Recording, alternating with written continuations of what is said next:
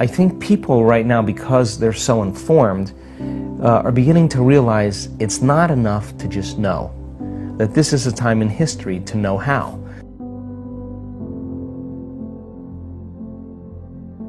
We have never, in all the studies we've done, we've never seen people be able to change their brainwaves as quickly and as efficiently as this particular group. The scale is off the chart.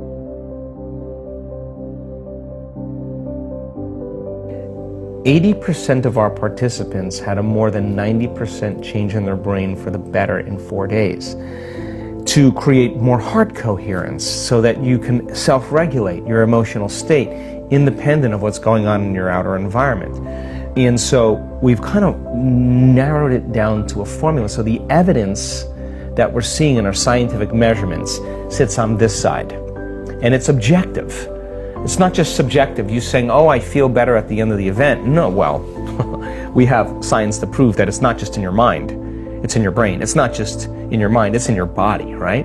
And then there's this other arena that's starting to unfold that's actually surprising me on a daily basis, and I'm so changed because of it, because in our week-long events, we're witnessing miracles of biblical proportion. And I'm talking about blind people seeing, deaf people hearing, tumors shrinking, MS, huge changes, people with crutches and walkers are walking without them. I mean, we're seeing very significant changes taking place. For the people that this is making a lot of sense to, but they're still stuck in this daily routine, and logically this all makes sense, how do you get people to make that first step where they can maybe have that one day or that 1 hour where they're like, wow, I actually just took everything Dr. Joe said and I see a little bit of evidence, maybe I can now take the next step and the next step. Yeah. If you can't think greater than how you feel, we've studied the brain scans of people who are thinking in a meditation within some disturbing emotion. And 100% of the time, they make their brain worse. They are driving it further into higher beta brainwave patterns because, first of all, the arousal of the stress hormones is causing you to become overly analytical, and analysis isn't going to do it. Even the insight from analysis isn't going to change it. And then secondly, the emotion is a record of the past, so you're thinking in the past. The solution is getting beyond it. So breaking that cycle is shortening the refractory period of those emotional reactions is the gift, right? And I don't care that you react. The question is, how long are you going to react, right? That's the fundamental question. We have seen dramatic, and I mean dramatic, changes in people's health instantaneously, because it's not matter that emits a field. When you study the science, it's the field that creates matter. If you change the field, you're going to change matter, and that just takes a change in belief, because most people think they need to change the matter, they need to change the tumor. It's not your job to change the tumor. That's matter to matter. You have to change the pattern or the information in the field. I think the best way to say it is, if you're not defined by a vision of the future, you're left with the memories of the past. And people literally believe in their past more than they believe in their future. That's why they talk about their past more than they talk about their future. People romance their past. They're more in love with their past than they are in love with the future. And people who actually create amazing things in their life just were more in love with their future, and they kept it alive in their mind every day. And they, like feeding a plant or a garden, they're tending to that future every single day, and the delight that comes with it, and the excitement that comes with it, and the emotions that come with it, cause them to literally change their brain and body over time to begin to look like the future has already happened. Now think about that. If there's evidence in your brain and body by thought alone, evidence that looks like you've already experienced your future, what does that mean? It's already happened. So relax, because it's going to find you, and it's going to come in a way that you least expect. That's the beauty behind this. If you could predict it, it's nothing new. It's got to surprise you. The brain learns by mistakes and surprises, so why not be surprised by an unknown coincidence or opportunity or synchronicity? And the moment you notice what you did inside of you that produced that effect outside of you, you're going to pay attention to what you did, and you're going to do it again, and you're going to believe less that you are the victim of your life. You know, someone or something is controlling your feelings and thoughts. So all of a sudden realizing your feelings and thoughts begin to create an outcome in your life. I think that experience then causes a human being to feel empowered. They start to believe in themselves more, and I think when we believe in ourselves, I think we believe in possibility. And when we believe in possibilities, I think we really believe in ourselves. And getting people to that point, to realize that nobody's excluded from this. You can't tell me any longer that you're too old to do this. We have brain scans of people in their 80s that will blow your mind, and they could be watching. You can always focus on a future of yours. And by doing that, you can start healing yourself in all ways. You can't tell me you're too sick to do this work. Right. I've seen super sick people with 50 brain tumors turn their life around. They have no brain tumors, 50 brain tumors. Okay, future. You can't tell me that you had a turbulent past and you can't do this work. I've seen people that had the most abusive past that are the happiest people in the world. Okay. You can't even tell me that you'd never meditated before, because many times the people who have never meditated have the most profound experience because they're not expecting anything. You can't tell me you're too overweight, you're too underweight. You can't tell me any of that. You can't tell me you're too this or too that. I've seen it in all shapes, all sizes, all colors, all ages.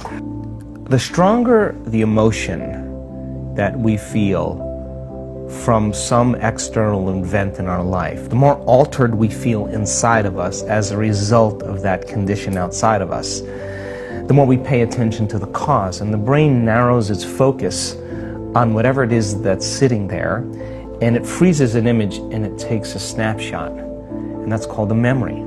So the higher the emotional quotient, the more fear, the more pain, the more shock, the more anger, whatever it is, the more we pay attention to the cause, and so then we create long-term memories that way. Now the challenge is that every time we think about that trauma, we're producing the same chemistry in the brain and body as if it was happening again. So some people after an event like that are literally re-experiencing it 100 times in one day.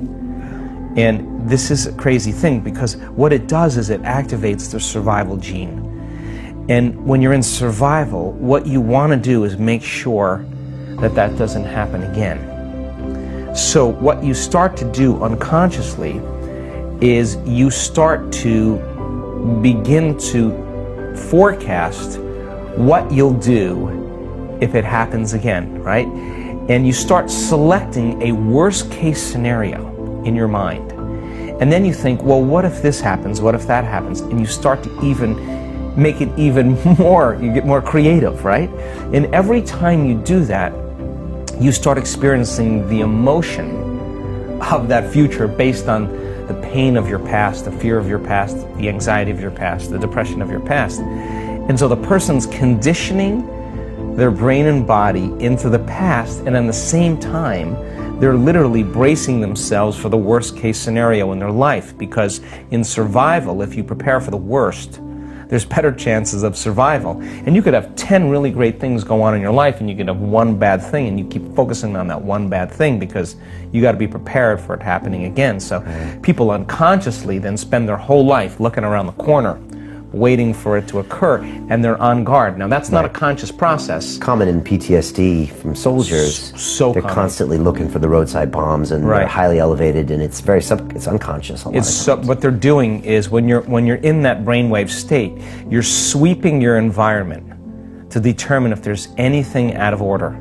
And you're doing that because the brain is on such an aroused state. In survival and stress, the brain is in a very alert state, and the brainwave patterns are high beta. You're super aroused, you're super alert, because you're vigilant about one thing out of pattern that looks unusual or unrecognizable.